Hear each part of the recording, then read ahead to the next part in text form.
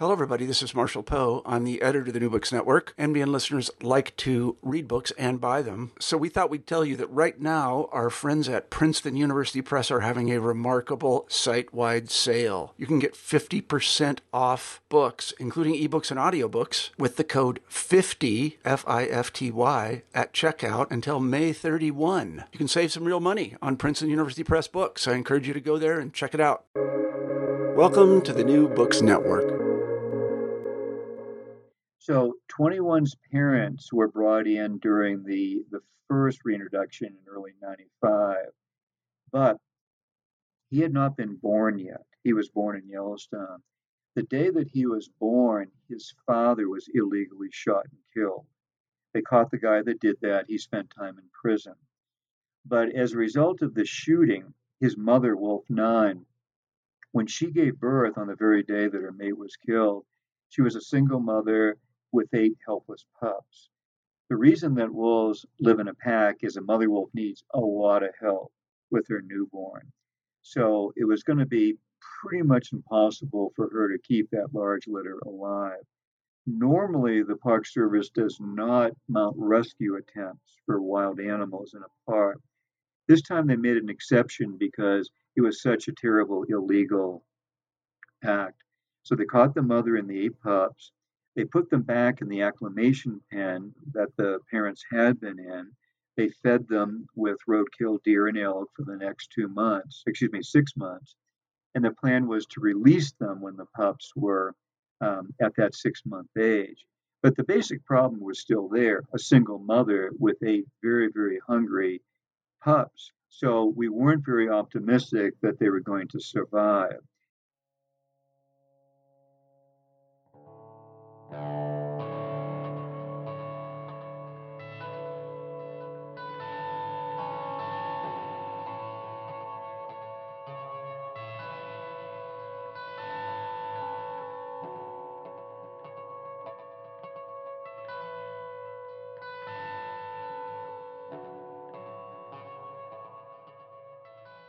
Hello, everyone, and welcome back to the New Books in Animal Studies channel on the New Books Network.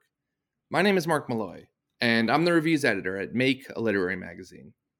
The focus of my contribution to this Animal Studies channel will be animal rights. I'm talking today with Rick McIntyre. Rick is one of the most celebrated wolf experts in America.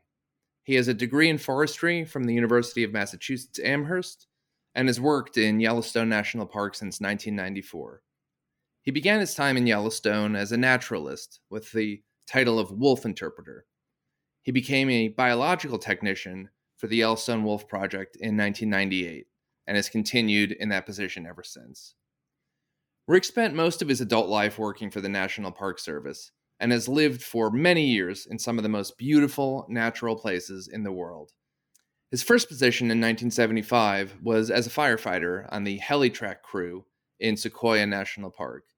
He spent 15 summers in Denali National Park as a naturalist, following wolves and grizzlies. He also followed wolf packs in Glacier National Park and served stints in Death Valley, Joshua Tree, and Big Bend National Parks, and in Anza Borrego Desert State Park in California. McIntyre wrote his first 2 books about his time in Denali National Park, An Island in Time, and Grizzly Club, 5 years in the life of a bear. McIntyre spent the last 24 years in Yellowstone National Park, rising at dawn nearly every day to study the wolf packs. According to McIntyre, Yellowstone is the best place on Earth to observe wolves in the wild. Apart from the 2 books we will be discussing today, McIntyre also has 2 other wolf books to his credit: A Society of Wolves, National Parks and the Battle Over the Wolf, and War Against the Wolf, America's Campaign to Exterminate the Wolf. During his many years in Yellowstone, McIntyre has given lectures and field tours to tens of thousands of students, tourists, and wolf aficionados, and has helped countless people see wild wolves for the first time. Today, we will be discussing 2 of McIntyre's recent works. The first of the 2 books we discuss, The Rise of Wolf 8, Witnessing the Triumph of Yellowstone's Underdog, introduces us to the wolves of Yellowstone National Park. Yellowstone National Park was once home to an abundance of wild wolves, but park rangers killed the last of their kind in the 1920s. Decades later, the rangers brought them back, with the first wolves arriving from Canada in 1995. This is an incredible true story of one of those wolves. Wolf 8 struggles at first. He's smaller than the other pups and often bullied, but soon he bonds with an alpha female whose mate was shot. An unusually young alpha male, barely a teenager in human years, Wolf 8 rises to the occasion, hunting skillfully and even defending his family from the wolf who killed his father. But soon he faces a new opponent, his adopted son, who mates with a violent alpha female. Can Wolf 8 protect his family without harming his protege? The second book we're discussing, The Reign of Wolf 21, the saga of Yellowstone's legendary Druid Pack, continues the story. In this compelling follow-up to the national bestseller, The Rise of Wolf 8, Rick McIntyre profiles one of Yellowstone's most revered alpha males, Wolf 21. Leader of the Druid Pack, Wolf 21 was known for his unwavering bravery, his unusual benevolence. Unlike other alphas, he never killed defeated rival males, and his fierce commitment to his mate, the formidable Wolf 42. Wolf 21 and Wolf 42 were attracted to each other the moment they met, but Wolf 42's jealous sister interfered viciously in their relationship. After an explosive insurrection within the pack, the two wolves came together at last as leaders of the Druid Peak Pack, which dominated the park for more than 10 years. McIntyre recounts the pack's fascinating saga with compassion and a keen eye for detail, drawing on his many years of experience observing Yellowstone wolves in the field. His outstanding work of science writing offers unparalleled insight into wolf behavior and Yellowstone's famed wolf reintroduction project. It also offers a love story for the ages. Welcome, Rick, and thank you for joining us today. Hey, Mark, thanks a lot. Glad to be with you. Thanks for the invitation. So my first inclination would be to tell you how amazing I think your books are, but I know that you probably get that a lot, and from experts better qualified to judge the scientific importance of what you've accomplished. So instead, I'll begin just by saying how much your books have moved me. I was first introduced to your work when I read Carl Safina's wonderful book, Beyond Words, and his chapter in particular, his chapter A Perfect Wolf about the Wolf 21, had me sobbing. And that is not something I do very often or very easily. And in fact, I found myself crying again while reading both of these books. It is moving stuff. There's something special, of course, about the wolves, and in particular the wolves you profile, but the books wouldn't be the same if they weren't written by a less informed author, less personally invested in the subject matter. So really, bravo, and thank you for your work and for writing these wonderful books. Thank you, Mark. That's very kind of you to say. I certainly feel that it was my privilege to be here in Yellowstone and get to see these things. In some ways, I kind of feel like I was a reporter, maybe even at times a war correspondent in some of the things I get to witness. And I felt I was given a real gift to be able to be here and witness those things. And therefore, if you receive a gift, you want to give things back. You want to give back. And so that was the whole reason I wanted to write up the story, so everyone could have the same experience I had in seeing what these wolves, what their lives are like. Yes. Well, that sense of the privilege that you feel comes through on every page. To begin, would you like to just start by telling us a little bit about yourself, your background, how you came to this line of work? Sure, it's not at all typical for a person that researches wolves. I'm kind of an outlier in many ways. I grew up in a rural part of Massachusetts, went to college back there, got a degree in forestry, forest management, worked for the U.S. Forest Service for a while, then figured out that I would be a better fit in the National Park Service. My first job, I was on a helitack firefighting crew in Sequoia National Park. I realized by then that I was real interested in being a naturalist for the Park Service. Those are the people that work with visitors, do the campfire talks, the slideshows, nature walks, things like that. So I volunteered to do some programs in Sequoia.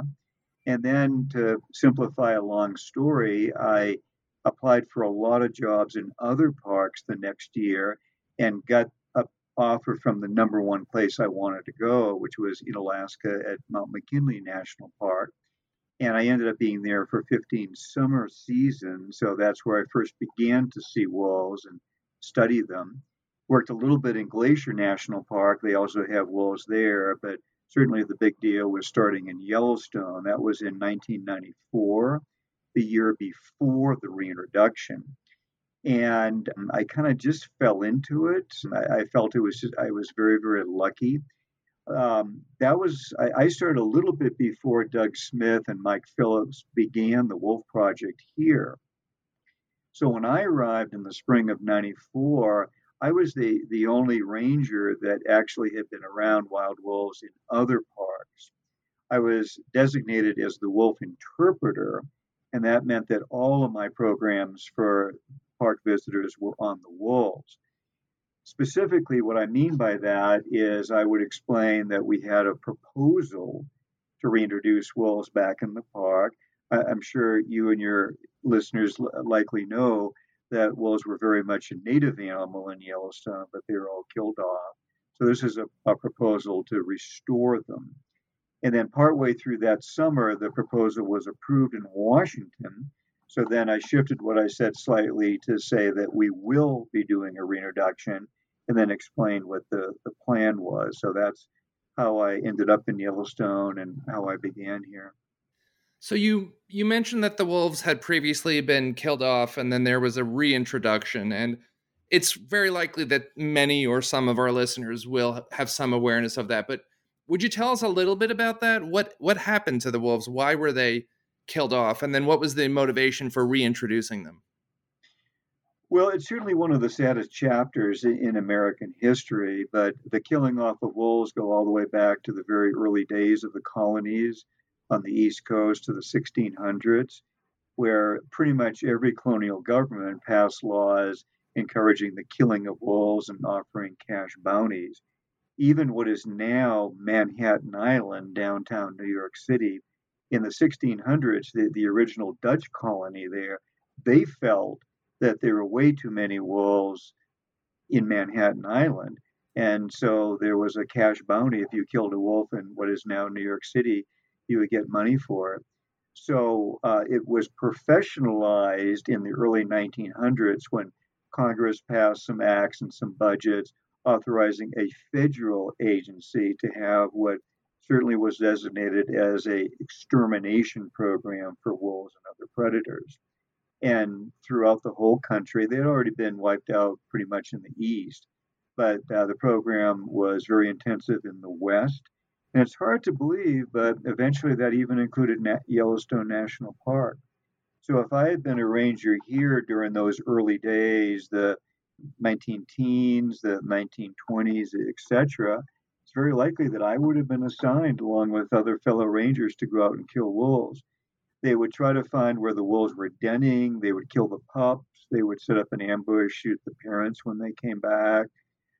The story had a climax in 1926 at a site only about 15 miles from where I'm talking right now, near the Lamar River, where a bison died. The local rangers encircled the carcass with steel wolf traps. They came out the next morning. 2 young adult wolves were caught in the traps. They were shot and killed. And as far as we know, those were the last 2 Yellowstone wolves. It was complete extermination. And then the motivation for reintroducing them. I know there are multiple motivations, from just the fact that the wolves are native there, but also the broader ecological motivations for introducing them. Well, there's so much to say about that. It would be, easily a conversation of more than an hour, and the earliest people that were for it. But I'll mention one man, Aldo Leopold. He actually was a professional wolf killer for the U.S. Forest Service for many years, but had a famous experience where he killed a mother wolf and many of her pups, went down to make sure that she was dead, looked her in the eye, saw that she was still alive, and eventually wrote an essay about seeing a fierce green fire in her eyes. And that experience converted him into having an understanding that wolves were necessary in wild areas. I, I'm going to assume that your listeners are very familiar with all the reasons for that, in addition to the fact that they're a native animal to North America. He eventually became a very influential college professor and wrote an essay called Thinking Like a Mountain, where he put down his thoughts on why we need wolves in the environment. And that was published in the 1940s, but it was especially influential. And he actually was the first person to suggest, and this was in the 1940s, that wolves be brought back to Yellowstone. He was way, way, way before his time, but he was right. And eventually his dream was fulfilled in 1995. And one of the first naturally forming packs here in the very early years, we named that pack the Leopold Pack in his honor. Aldo Leopold, someone certainly for our listeners to look up if they're not familiar with him. So, would you briefly describe the park for our listeners? And I'm asking less about the physical description of the layout of the park, although if that's relevant, you can share that. But more, what is the environment that the wolves are being reintroduced into? What are the main other species that the wolves interact with, and the main factors that they would expect that they would encounter upon their reintroduction? Okay. Well, to go over just a little bit of history, Yellowstone was the first national park in the world, set aside in 1872. It's about 2 million acres in size. That's in the neighborhood of 3,500 square miles. It's very close to the border of northern Wyoming and southern Montana. I live near the northeast corner of the park. It's certainly one of the largest and the most pristine examples of what North America originally was, as well as the American West. If we were here in the 1870s, it would have had a very full and complete contingent of all the native animals of that region, certainly including wolves, grizzlies, coyotes, elk, bison, everything that you would imagine. So we've already talked about the extermination of wolves. So once they were gone, there's so much to say, but one issue was that the elk population exploded because their primary predator, the wolf, had all been killed off. And the excess number of elk were doing a lot of damage to the vegetation, which in turn was harmful to the elk themselves because they were essentially overpopulating their habitat. So I've asked you to tell us about the park, but another part of this story is the human areas outside of the park. And in your book, you write about some death threats towards the wolves and armed guards to protect them. So I'm curious if you could describe for us some of the human attitudes of towards the wolves in the areas around the park. Well, certainly the reintroduction was controversial. There was massive support from the general public, but certainly there was a contingent that was totally against it. And there were threats of violence where the park received information that there were some plans to kill the wolves. Now, to explain what I'm referring to, I need to go into some of the details of the reintroduction. So, wolves were caught, wild wolves, free living wolves were caught in Alberta and brought down in early 1995, a total of 17, comprising 3 packs. The plan was, as best they could, to capture wolf families that were intact that would likely stay together on release. Each family was put in their own acclimation pen, and the plan was to keep them in there for about 2 months to get used to their new home and let them go. No one had ever really done anything like this before, so it was a true experiment. And I'll just say that once they were released, it worked very well. The wolves seemed to understand that now this was their new home. And for the most part, there were some exceptions, but for the most part, they stayed in the general area where they were released. But getting back to the acclimation pens, each pen was about an acre or so in sight, surrounded by a chain link fence. So the threats that were being received about killing the wolves, the law enforcement rangers realized that a clever person could figure out a number of different ways to sneak in there and kill them. I won't go into detail because I don't want to give anybody ideas, but the threats were taken seriously. So the response to it was that 24 hours a day for roughly the 2 months that each of the three first packs were in their acclimation packs, law enforcement rangers were stationed in the area, sort of in an undercover type operation. And again, I can't really go into details. So they were guarding the wolves. And fortunately, nothing happened.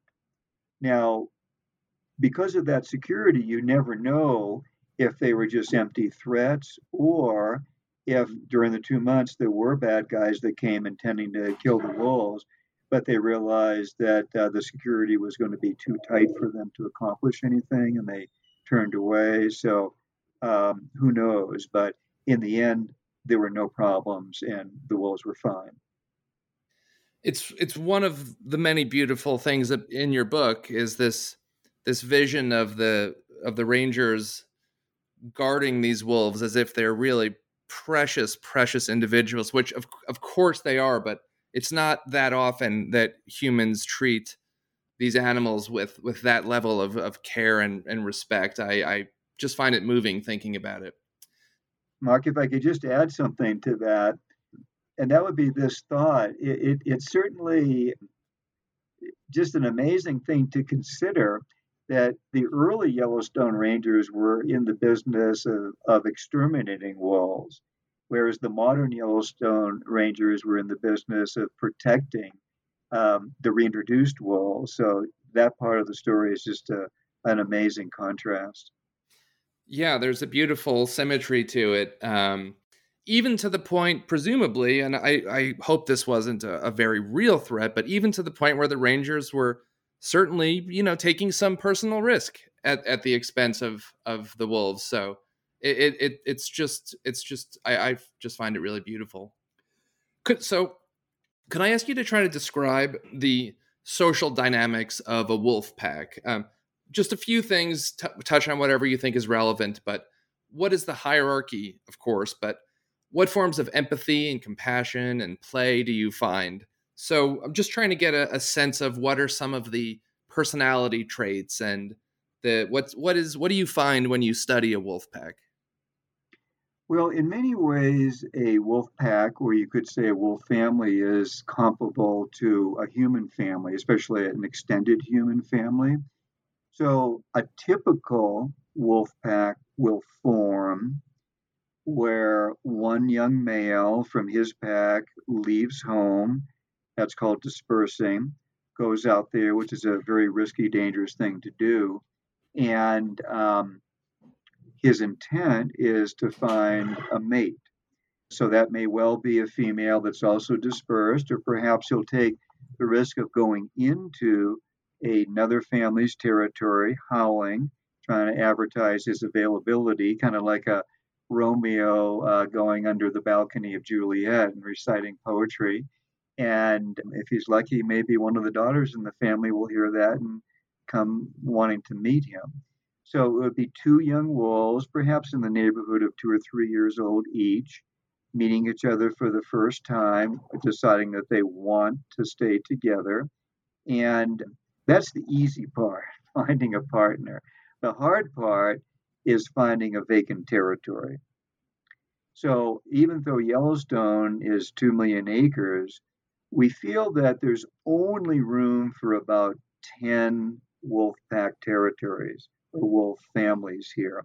An average territory here is maybe about 300 square miles. So it's maybe comparable to, let's just say, an average a human family. They want to start a business, whether it's a McDonald's or whatever you want. They need to find a good location where they're going to be able to support themselves. They have to consider the competition.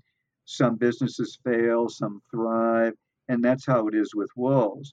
A certain percentage of new packs don't make it, they fall apart, and others become dynasties that last for many, many generations.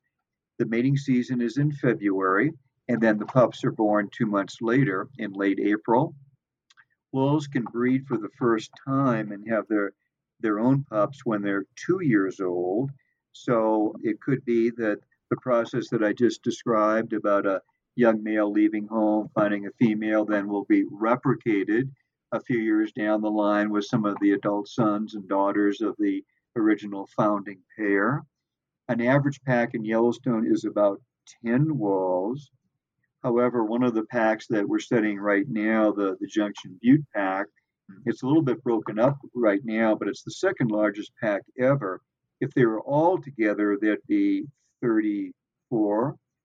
We saw them today, and today there was probably only about 23. It looks like some of them have already left home and are starting a new pack. So those are some basic points of information about starting a pack. Oh, also I should get into the issue of leadership. It was incorrectly assumed, I think because of a bias from male biologists, that the big shot, strong looking alpha male would be the leader of the pack. No, he isn't. It's the alpha female. So she is the true boss of the operation, and the alpha male just works for her. So there's a separate male and female hierarchy. Generally, we call the top male the alpha male, and on the other side, the alpha female. So the alpha female really makes all the big decisions throughout the year. The most important one would be where to den, and then later where to take the pups when they're older.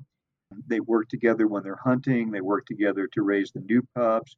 They work together to defend the family against rival packs. So in many, many ways, it's like a human family. The better they work together, the better they cooperate, the more successful that they're going to be.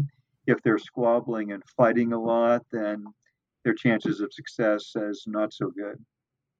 One of the things that's especially fascinating in your book is the way that you describe the various forms of intelligence that wolves deploy during the hunt. I'm thinking in particular of the way they use vision and smell to identify weaknesses in their prey in really extraordinary fashions, and also the way that the wolves cooperate with each other in the process. Could you talk to us a little bit about that, about wolves in the hunt? Sure. First of all, they have very good eyesight, probably better than ours. So most of Yellowstone is open country. So when wolves are on the hunt, we get a really good look at what they're doing. So let's just say if you have 10 or 12 wolves, they travel as a pack, as a group, through a valley, and they're always looking around. They're always perceiving what's going on. Their primary prey here would be elk. An average wolf is about 100 pounds, but an adult cow elk can be 300, a big bull elk, 700 pounds. So those are big targets for animals that are only just a small proportion of that size. But with their eyesight, I would imagine that what the wolves are looking for is some sign of weakness. An elk that's traveling with a herd and is lagging behind, or perhaps they see that it's limping, or maybe hanging its head down low, like it just is feeling bad. Its sense of smell, which is as good as a bloodhound. Perhaps they get the scent of infection, disease. A good example of that was something that I write about in one of my books, where two wolves that were trying to start a pack, they were traveling together. The female, as usual, was in charge, and they were coming into an area where there were already maybe 300 or 400 elk that were standing in the open. But the female wolf found a scent trail, and she ignored all the nearby elk, paid no attention to them. The only thing that she was interested was putting her nose, it was the winter, down on the snow and following the scent trail of that one elk. And I had to figure out that she knew what she was doing. The male was dutifully following her lead. They zigzagged back and forth for maybe a half a mile. The elk are smart enough to know when they see wolves doing that, they don't have to worry about anything. The wolves are paying no attention to them as they just stand there. So eventually, After a half a mile, the female stopped. She lifted her head, looked ahead. There was a small stand of trees. There seemed to be something there that she was aware of. I couldn't see anything. The male was perking up. They charged forward into those trees. Sure enough, a cow elk ran out. A normal, healthy elk can easily outrun wolves. These wolves easily caught her, pulled her down, and she was dead within a minute. So she was obviously in very, very poor shape. So the way I interpreted all that was in her tracks, in the snow, that female wolf could figure out something was really wrong with this cow. And that's the only thing she wanted to investigate, that one cow.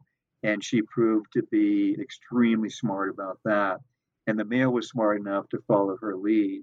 So I think that's how it works. They're very perceptive, they trust their senses, they can figure things out really well.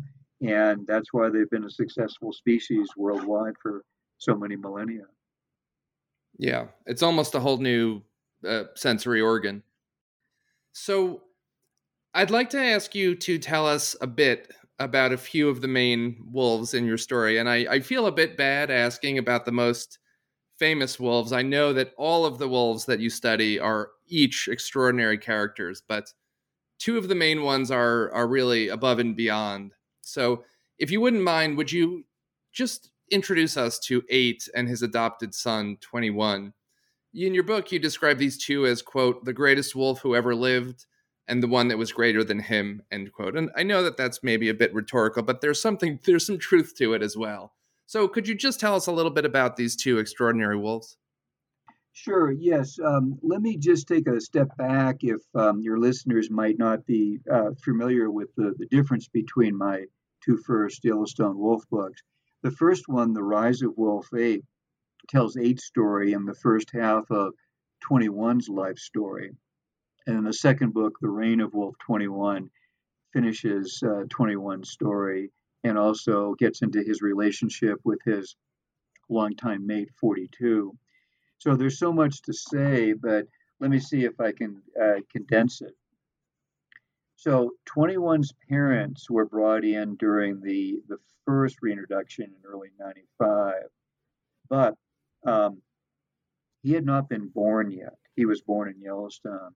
The day that he was born, his father was illegally shot and killed. They caught the guy that did that. He spent time in prison. But as a result of the shooting, his mother, Wolf 9, when she gave birth on the very day that her mate was killed, she was a single mother with 8 helpless pups.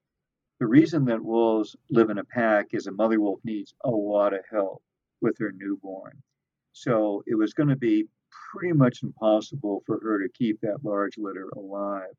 Normally, the Park Service does not mount rescue attempts for wild animals in a park. This time they made an exception because it was such a terrible illegal act. So they caught the mother and the 8 pups.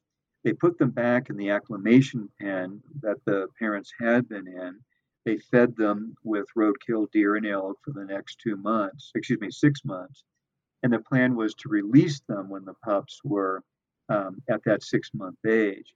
But the basic problem was still there, a single mother with 8 very, very hungry pups. So we weren't very optimistic that they were going to survive.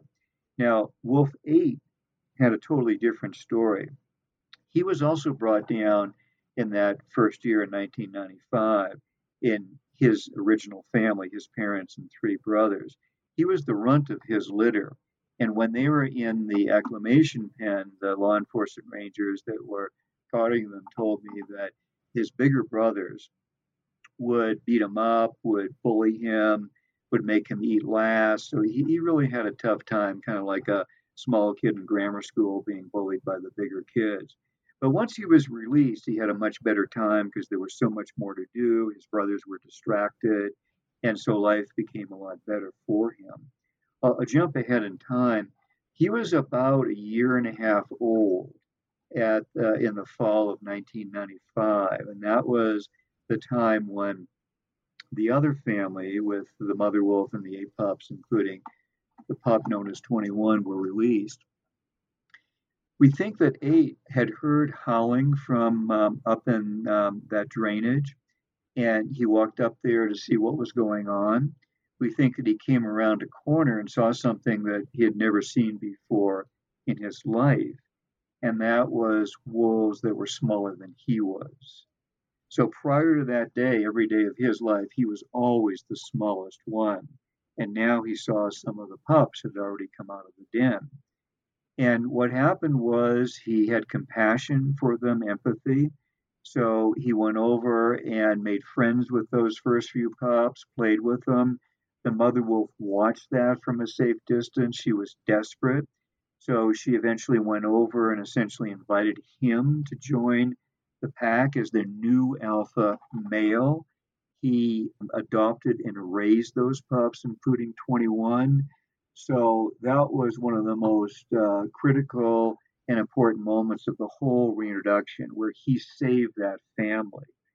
And certainly, due to his background and his size, there was a big question whether he would ever succeed as an alpha male, but he certainly did spectacularly. So he grew into it and became a great hero, and became the role model and the mentor for 21, who apprenticed unto him.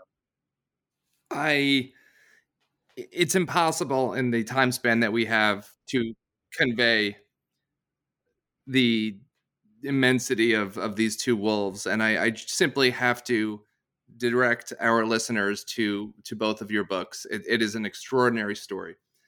Next, I'm wondering if you could tell us a bit about Wolves 40 and 42, who were sisters who both in turn partnered with 21.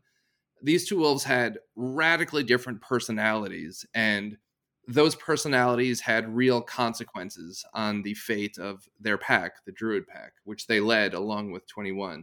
So would you mind talking to us a little bit about these two and the impact that their different personalities had on the health of the pack? Yes, yeah, that's a good summary, Mark. So thanks for going over that.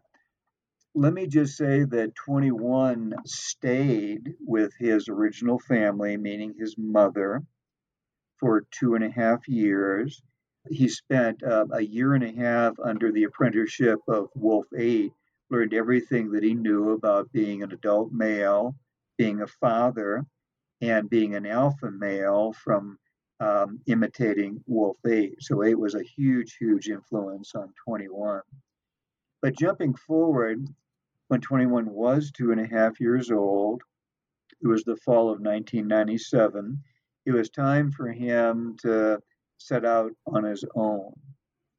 And he walked away from the security and the safety of his family. And he did something that seemed very foolhardy to us. He walked right into the middle of the territory of a rival pack, the Druid Peak Pack. They were brought down in the second year of the reintroduction. And the Druids had a reputation for being especially aggressive.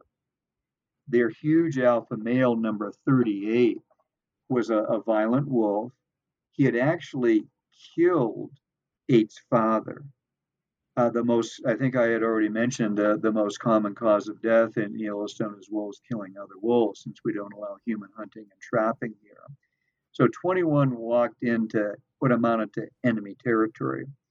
But 21 was gifted with having great luck and good timing throughout his life. And we don't know if he had figured this out or not. But when he arrived there, the Druid wolves had just gone through a terrible tragedy. Both 38 and the only other adult male in their family had just been illegally killed outside the park by a bad guy, just like 21's own father had been illegally killed. So when 21 showed up in the middle of the Druid territory as a lone adult male with a lot of experience, a lot of great traits in his personality and his character, he encountered a wolf pack that was desperate for a new alpha male. There were 5 pups in the family. The alpha female was an old one, number 39, and she had 3 adult daughters, 40, 41, and 42. So they were looking for a new guy, and here's the perfect candidate that showed up for an audition, so to speak. Bob Landis, the cinematographer, was out that day, and he actually filmed the whole process of 21 walking into that area, the female seeing him from a distance, cautiously approaching him. And it turned out that the pups were the first ones. They saw this big guy, and they seemed to really take a shining to him. So they ran up, and he wagged his tail and greeted them in a very friendly way, just the same way that Ade had greeted the pups when he joined the Rose Creek pack. So the older females, when they saw that, they reassured him. And within about an hour or so, he was in as their new alpha male. Now, getting back to your question about particularly Wolf 40, boy, she's an example of kind of the extreme of wolf behavior because she may well have been classified as a psychopath in human terms. So she drove her own mother, Wolf 38, out of the family, did the same thing to one of her sisters, Wolf 41, and for the next few years attacked the remaining sister, 42, in a merciless way. So I oftentimes, when I talk about 40, I suggest the possibility that for your listeners who are familiar with Game of Thrones and their characters, Queen Cersei may well have been based on 40's personality. They had a lot of common in the sense that they would very quickly resort to violence to achieve their ends. So the story with 21 was that he was very, very compatible with the non-violent sister, the non-aggressive sister, the non-psychotic sister, 42. They were pretty much perfectly matched. And he was kind of at the opposite end of the spectrum of 40. But this appears to be the case with all the male wolves that I've studied here. It seems like they have this very, very strong inhibition to do anything within their pack to harm one of the female members. It's like maybe they felt they were trained that way by their mother, that the mother is in charge, or maybe I'll say the alpha female. So 21 by that time was the undisputed heavyweight champion at Yellowstone, had never been defeated in battle, but he had no idea how to deal with this psychotic alpha female.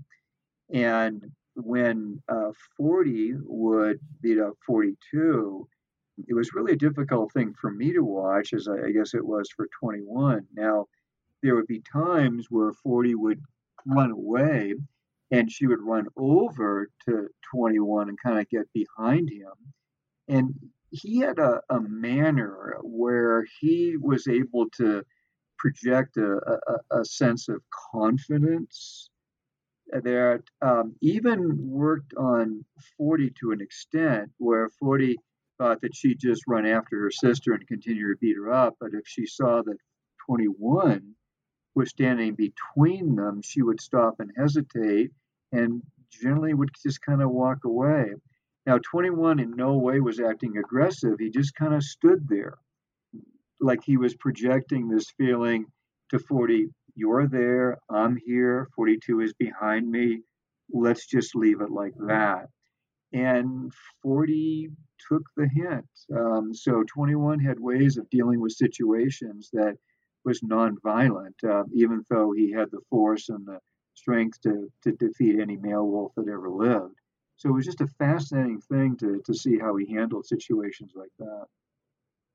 And it's interesting to read in your book about the success of the pack under 40 and then under 42, and how superficially one would think that perhaps the ultra domineering alpha female would be more successful. But in fact, what we see is that the pack struggled to a degree under 40 and really flourished after 40 passed away and 42 became the alpha female. Yes, let's talk about that. That's a good part of the story to bring up. There's a lot of interest in people that are experts in animal behavior, going all the way back to Charles Darwin, where there's, I think, a much better understanding of the advantages of cooperation when a species lives in a group, as opposed to the old theory of survival of the fittest, that the most aggressive, the strongest, the biggest, etc., member of a troop, whether it's a alpha female wolf or the biggest lowland gorilla, whatever, in a group living species is always going to be the dominant one, and the most aggressive one is going to have the most offspring, etc. Well, it turns out that it may well be the opposite of that. It may well be the most cooperative one, the one that's the best leader in the sense of getting everyone to work together. Now, I'm sure everyone that's listening to our program here would have many examples in their own life, perhaps in their family, in a work situation, people that have been in the military, almost anything that you can think of, athletes on teams, where if you have a boss, a leader, whatever, with a very aggressive, domineering personality, it tends just not to work well. The individuals that are really respected, that care for the folks that they're supervising and managing, they really are out to help them, to try to get everyone to have the best environment and cooperate. In the long run, those are the ones that succeed the best as leaders, and that certainly is true of wolves. So I could go into statistics, to explain how the pup survival rate under 40 was relatively poor. But beyond that, 40 did 2 years in a row what is pretty much the absolute worst thing that an alpha female could do in a wolf pack. We have good reason to believe that during those 2 springs, she killed all of the pups that had been born to her sister, 42. So in both cases, she went to 42's den. She was there for a while. Both dens are out of sight to us. And after she left, there were never any surviving pups. So just imagine the disruption to a wolf pack of one female doing that to another, particularly to a sister. And 21, as I said, was helpless to figure out how to deal with that. But everything came to a head the 3rd spring.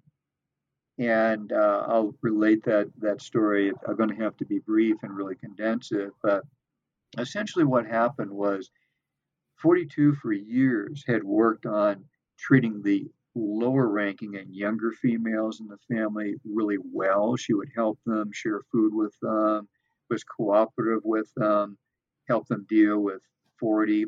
And so those younger females were on 42's side.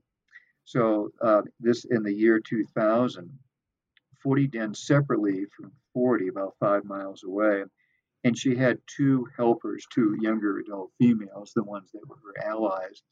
Late one day, I saw 40 march from her den and go up into the forest where 42 had already had her pups. Because of the trees, I couldn't see what was happening. But I had to assume that 40's intent was to kill, once again for a 3rd time, 42's pups. It got dark. I had to go home, came out the next morning. Both of those sisters had radio collars, so I got the signals from both 40 and 42 over in that same area. And then a woman came to me, and she was in great, great distress. And she said, there's an injured wolf on the side of the road. And so very close to where we were, yes, there was a wolf just drenched in blood. And I thought that the worst had happened, that this was 42, that 42 had finally had it out with her sister, and this was the end result of it, that she was going to die of these mortal wounds that 40 had inflicted on her. But then we realized that on taking a closer look, it wasn't 42. In fact, it was 40. She died a short time later. When the necropsy was done on her, her whole body was just full of wolf bites, just everywhere. What that meant was that it was more than one wolf that had attacked her. So here's what I think happened. She did go up to her sister's den. She did start the process of killing 42's pups, but apparently for the first time, 42 stood up to her sister. She fought with 40. 42 just didn't have that aggressive streak in her, so in a fight between those 2 adult sisters, there's no way that she could have won, but yet she did. So that's why I mentioned all those wolf bites. Her two allies, those younger females that she had helped over the years, what had to happen in that moment when she was being counterattacked by 40 is her two friends jumped in on her side. And now it was 3 against 1.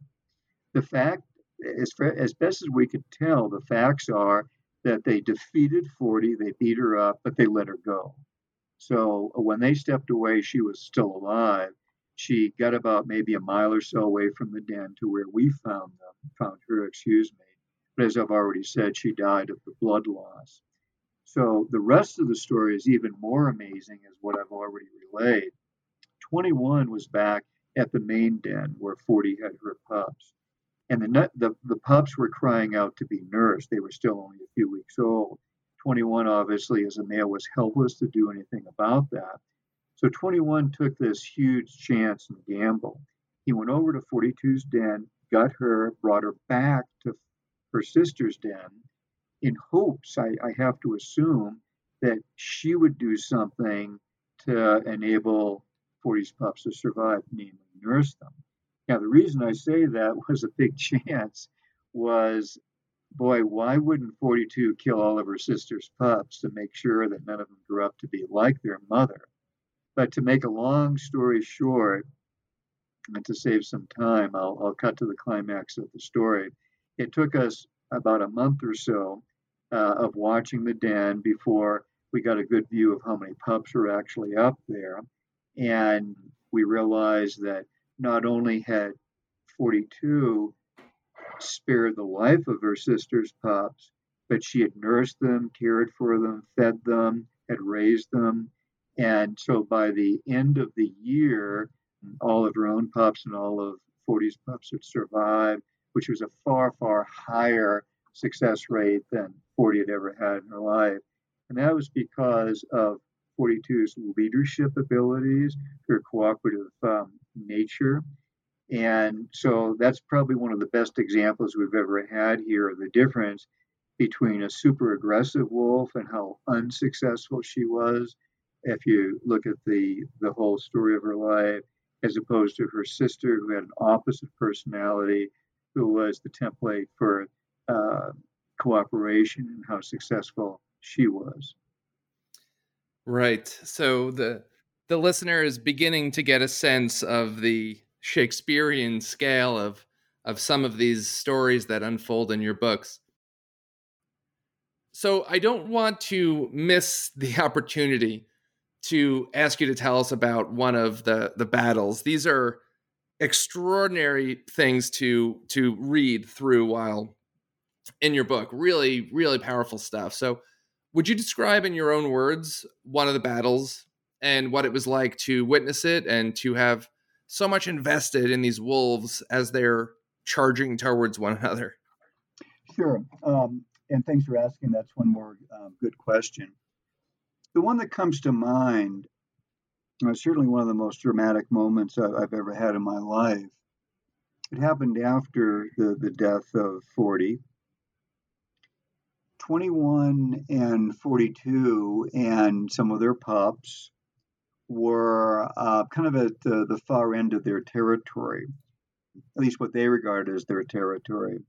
And at the time, they were in an area where there was a new pack that was forming. I think there were about 7 adult wolves in that group. And 21 and 42, when they just happened to be separate from the other Druid wolves, it was just the two parents and one of their new pups. They were going up a slope and they ran into the rival wolves, which numbered 7 of them. And so those wolves thought that this was their territory, so they regarded 21's group as the enemy. And certainly for 21, him being the alpha male, his primary responsibility was to protect his family. So I think I already mentioned that he was undefeated in battles. And so he had a lot of confidence, but yet his side was outnumbered 7-3. And one of the members on his side was just a pup, meaning would not be much of a help. And 42, her strength and her gift was cooperation and management, not fighting. So it was pretty much up to 21. And it's hard to convey what it was like seeing 21 in action. It would be like literally watching an action movie or a Marvel superhero movie where Captain America fights 7 opponents and ends up beating them all. 21 could actually do that in real life. So he was fighting with the other big males and winning the contest. And so just another day in the life of 21. And I'm going to try to simplify this story in the interest of saving time. Once things slowed down, I lost track of 42. The battle was over. 21 was slowly moving downhill with the pup. He was kind of in charge of taking care of the pup at the moment. And then the other 7 wolves came back. They saw 21 and the pup, and so they mounted a new attack. And now that it was only the one adult and pup, 21 had to change his strategy a little bit. His priority was the safety of the pup.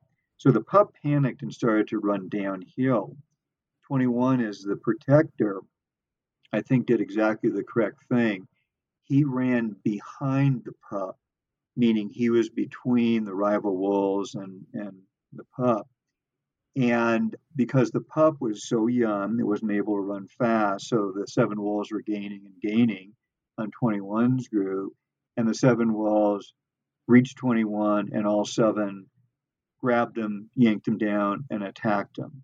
So he was on the ground fighting for his life. However, that meant that the pup was getting away. I looked back at 21, and I actually couldn't see him anymore because he was surrounded by the wolves. He was still on the ground, and it looked like this was going to be it. There would be no saving him. Even the great 21, this was now more than he could handle. And so that was probably one of the lowest moments of my entire life. But it turned out there was going to be more to that story because out of nowhere, a rescue party ran in, and it was led by the wolf that was so good at organizing things, meaning Wolf 42. Somehow, when she left, what she had done, unknown to me, and I guess even to 21, she rounded up all these other Druid wolves, other pack members, organized them, ran back, attacked the group that was on 21, chased them away. It was just an amazing rescue to witness.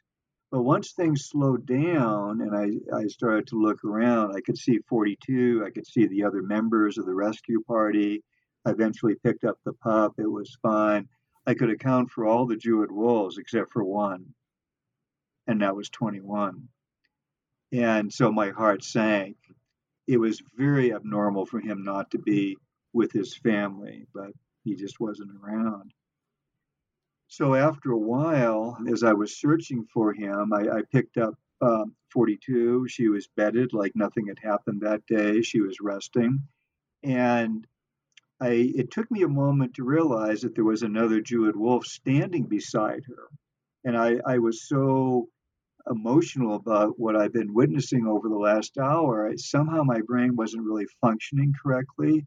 And I realized that the wolf standing next to her was 21. And he looked fine. He looked like nothing had happened that day, that he wasn't even in a fight. I later saw that he was limping a little bit. I later saw that when 42 got up, she had a little bit of blood on her hip, but pretty minor injuries for what they had gone through. So that was the day where he acted in his normal heroic role, but he needed help. And when he needed help, it was 42 that rescued him. So it was just an amazing story. And in my book, The Reign of 21, as I relate that whole episode, I make a reference to Rudyard Kipling's book, The Jungle Book. And I'm sure your listeners have a recollection of the law of the wolves that he has in that book, where, if I can remember this, it says, for the strength of the wolf is the pack, and the strength of the pack is the wolf.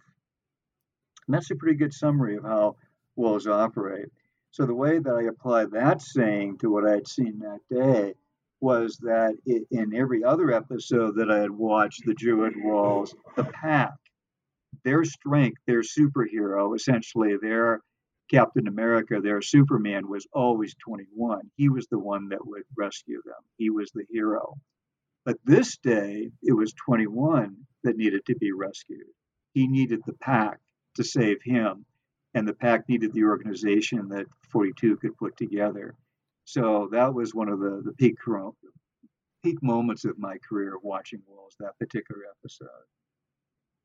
And I think that ultimately is an encapsulation as to what made 8 and 21 and 42 so extraordinary is the diversity of their abilities. So 21 and 8 were very capable of being very strong and defending their territory, but they were also capable of great kindness and play and organization and socialization. And of course, that's also true with 42.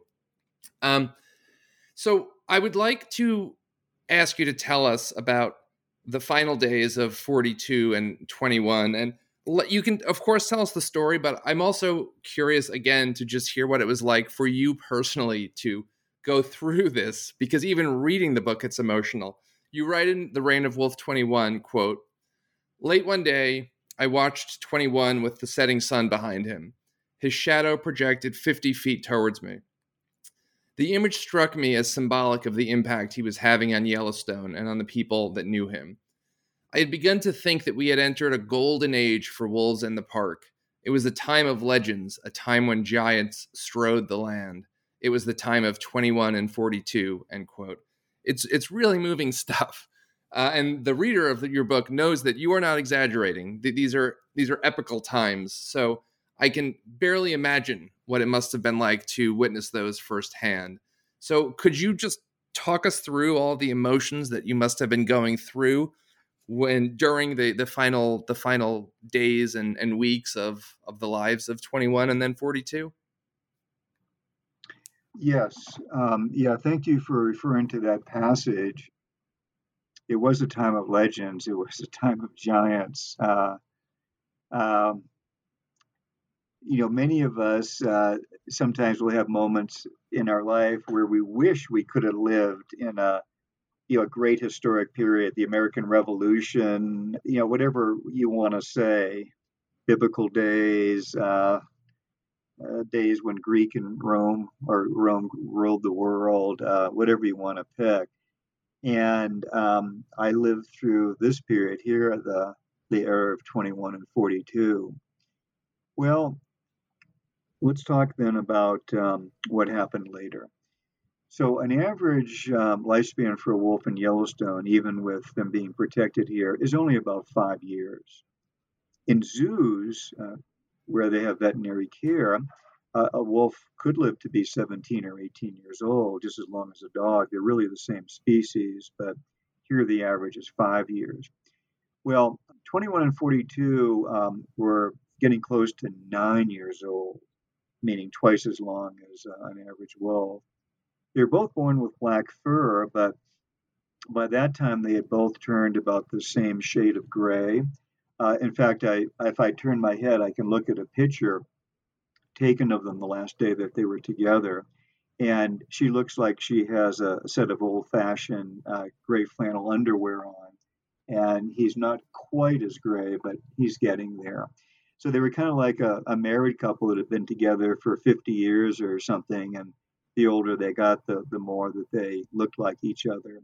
And they were still just as devoted to each other after they actually had been together for about 6 years, 2/3 of their life.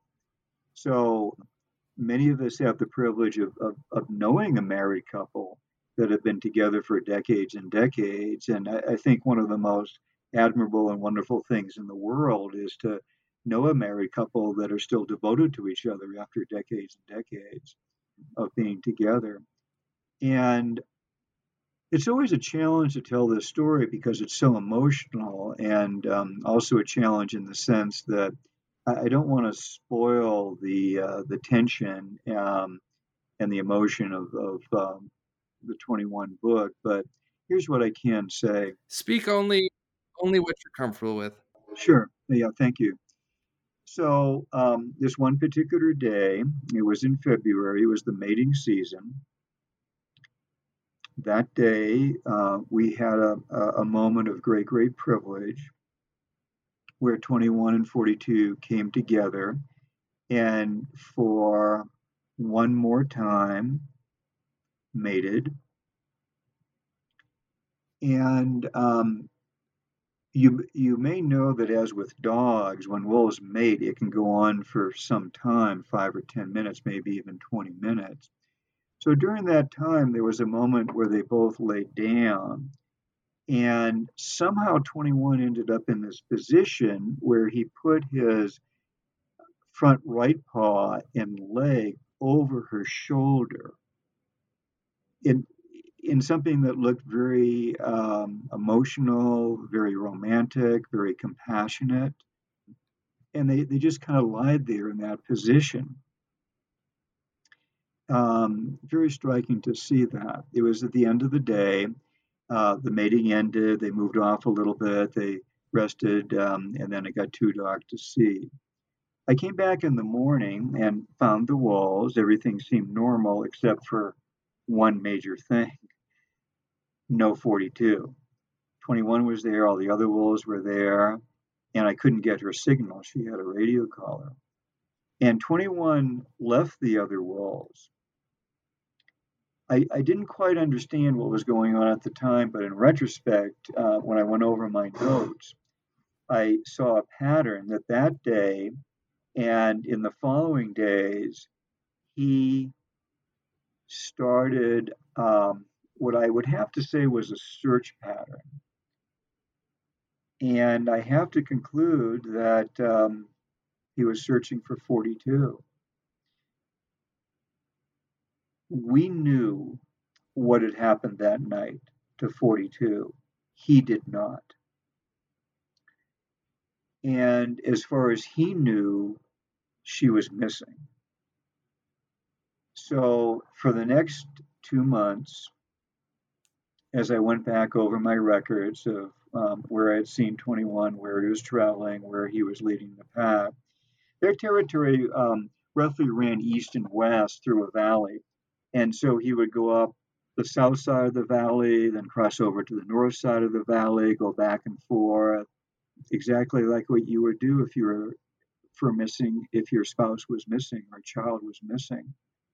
And during those 2 months, he certainly was deteriorating, I think, both physically and mentally.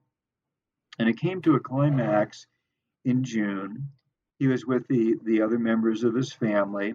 Some elk came into the where the wolves were. Some of his adult daughters jumped up. They went after the elk. That's what wolves do. They had a hard time getting the elk, and they looked back at their father, the alpha male, and he was just laying there. It's like he just didn't have the energy anymore to participate in what his family was doing. And that was the last day that I saw him. He was 9 years old, pretty much totally gray. And his radio collar had stopped working by that time. So we just figured that it will forever be a mystery in Yellowstone. We will never know what happened to 21. However, we got a report that something was found in the mountains. And we went up there. And we went into a meadow. I knew that meadow because it was one of the Druid family's rendezvous sites. And I'd actually seen years before when I hiked up a mountain that 21 and 42 and their whole entire family were resting there. It was kind of their late summer home, maybe kind of equivalent in a human family to having a cabin at the lake where the grandparents would have the adult children and the grandchildren come, and grandparents could kind of watch from the porch, everyone playing. And that's where we found him. He was by himself. He'd walked up on a little hill, and lay down there. And that hill, I would be certain, was exactly the same place that probably for hundreds of times when he and 42 were up there, they would have gone to that hill together, laid down side by side, rested, maybe looked out over their territory. That's where he wanted to go. And we really couldn't find any obvious cause of death. Maybe you could say old age. Who can say? But I think for him, it was just the time in his life without 42 that he didn't have any particular reason to live on. And that's where he wanted to be when he died. We noticed that on that very hill, there was a large field of flowers that surrounded his remains. And of all the flowers that they could have been, it was the perfect species because they were forget-me-nots. So it was the perfect place for 21 to have his final moments, the perfect place for us to find him, the perfect place for 21's story to end.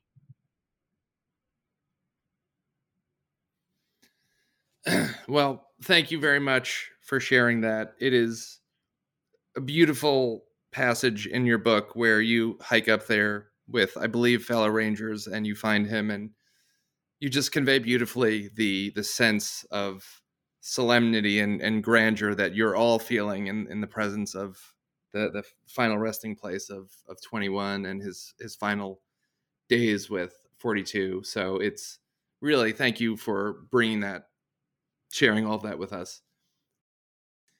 Part of your job during your years, and to this day, I believe, at Yellowstone, was to speak to visitors about the wolves.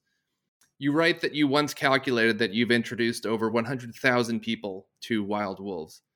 You write in The Rise of Wolf 8, quote, "When the crystal wolves came into view, people reacted like fans following a popular rock band. Some of them cried when they saw wolves through my scope, and one woman ran to me as the nearest government official and hugged me because she was so happy that wolves had been brought back to the park," end quote. Could you briefly just tell us about the responses that you get from people when you're able to share the wolves with them, when they look out and actually see these beautiful animals in person? Yes, it's a great privilege that I have ended up in this situation that I can help so many people. So typically, for many years, I would get out there first. Since I worked for the Park Service doing the wolf research, I would have telemetry equipment. So I would get the signals from the collared wolves, such as 21, and most days I would be able to find them, sometimes not. So I would have a high-powered spotting scope, set it up, and as people started to arrive, park visitors, I would be in a ranger uniform, so naturally they would ask what I was doing. I would explain, and then offer them to look through my scope. And it was just the greatest thing in the world to look away from the wolves and just watch the expression on their face. It was always the same. They would have a few moments where they would kind of need to adjust their eye and they weren't quite seeing the wolves. And then finally, there was no question when they saw the wolves because they would just light up. And if it was a mother, she would get her kids to look, or the dad doing the same thing, and every person really had the same expression. So it's a pretty good thing in this world to have a position, especially if it's with the government, where you can help people in that way, give them a lifetime experience that they'll never forget. And boy, beyond that, there are just so many emotional stories that a number of times I've been contacted by the Make-A-Wish people where a kid has a dream to see a wolf, a kid that is sick, and we've been able to help them. Just so many stories that I've had the privilege of being involved in. But lately I've been thinking that maybe the most special moment I had was a situation slightly different than what I just described. I happened to be in a parking lot. Everything was normal. A few people were around. We have a lot of wildlife tour companies that operate here. It's become a thriving business for local people. And one of the tour guides came over and said that he was taking a family around the park and could I speak to them for a few minutes, which I'm always happy to do. It was the parents and a daughter who looked like she was maybe 8 or 9 years old, something like that. Everything was totally normal. I started to talk to them. And after a while, I realized something that the daughter was blind. And the tour guide happened to mention that the previous day, he and the family had hiked out into the backcountry and camped overnight and had just come back to their car. And I was thinking about that, and I was tremendously impressed that this young girl, being blind, had the courage and determination to do that. And I could see that she was very confident, very self assured. I was just amazed at her.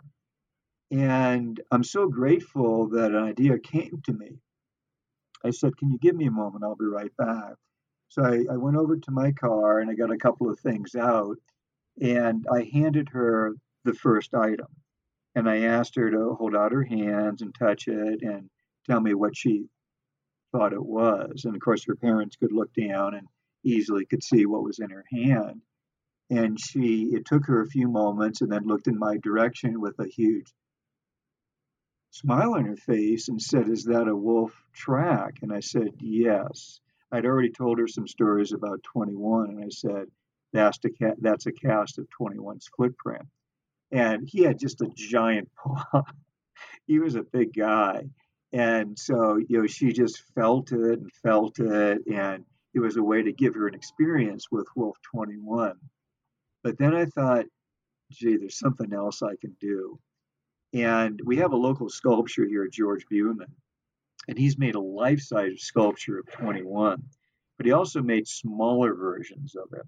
And I happen to have one of the smaller versions of the sculpture with me. So I ran back to my car, got the sculpture of 21, and put that in her hands.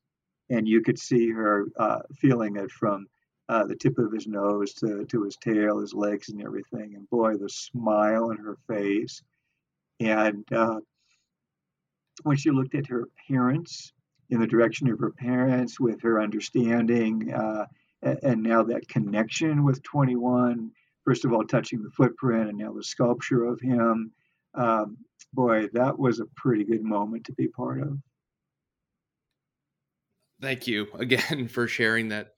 I know that it is not the same as being there in person, but your books are also doing something similar. They're introducing other people, many other people, into this world. And I've been introduced into this world through your books.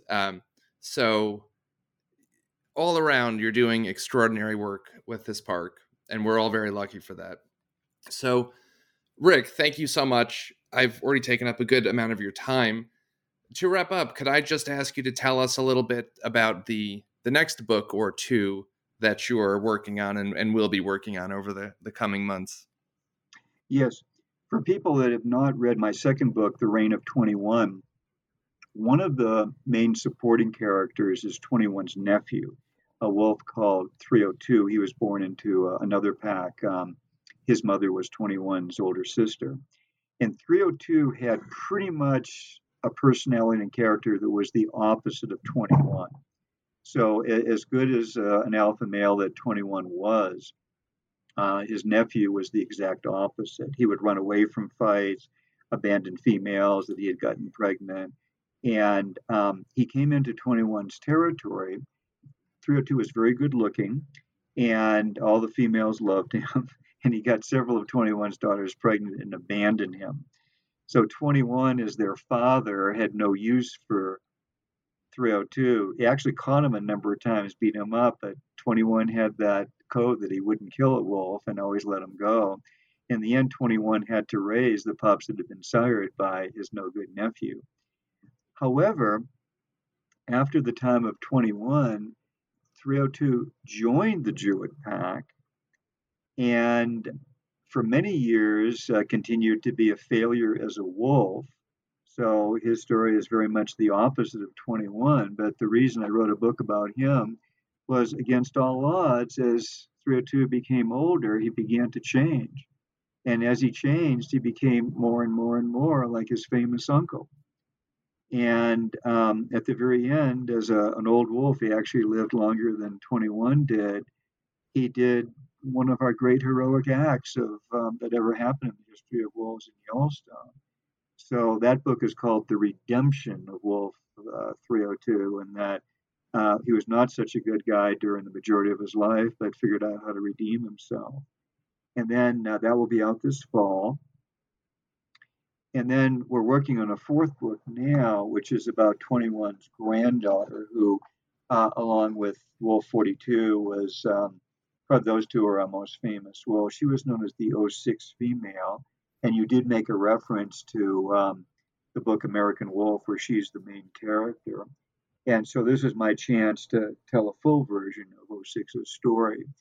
And we're probably going to call that book Alpha Female, because it will not only be about 06's story along with her daughter's story, but also it gives me a chance to emphasize the critical role that female wolves play in wolf society. We've touched upon that, but I will write about not only our great alpha females, but explain how they manage the pack, how they plan things out, how they organize things, and how they have been critical over the millennia to the success of wolves. I don't think we've laid this out really clearly, but wolves live in a matriarchal society with the females in charge. And I think it's because of that leadership that they've been such a successful species for so many hundreds of thousands of years. So that will be a book dedicated to our great alpha females, particularly the 06 female.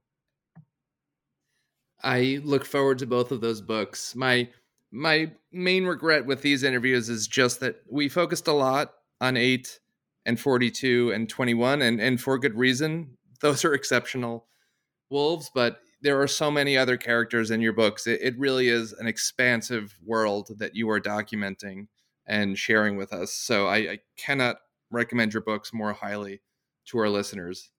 So, Rick, thank you again. I cannot speak more highly about your two books. I think Rolf Peterson said it best when he wrote, quote, "Rick McIntyre's book has no match in literature. He presents the personal lives of wild wolves in a riveting narrative without equal for its detail and insight," end quote. Anyone who reads your books is sure to be informed, amazed, and moved. Thank you so much for writing both and for writing the next two, for your time and insights today, and for devoting your life to this crucially important work. It has been such a pleasure speaking with you. Okay, I'm happy to do it, Mark. You did a great job. Thank you for interviewing me.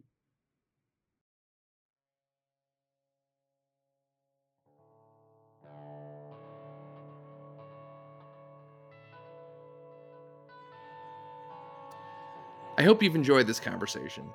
I've been speaking with Rick McIntyre about his 2019 book, The Rise of Wolf 8, Witnessing the Triumph of Yellowstone's Underdog, and his 2020 book, The Reign of Wolf 21, the saga of Yellowstone's legendary Druid pack. They are, simply put, among the finest books ever written about They are, simply put, among the finest books ever written about non-human animals. I strongly encourage you to read them. The theme music for this episode, and for all my episodes, is composed and performed by Dan Lurch. I'm Mark Malloy, and you've been listening to the New Books in Animal Studies channel on the New Books Network. See you next time.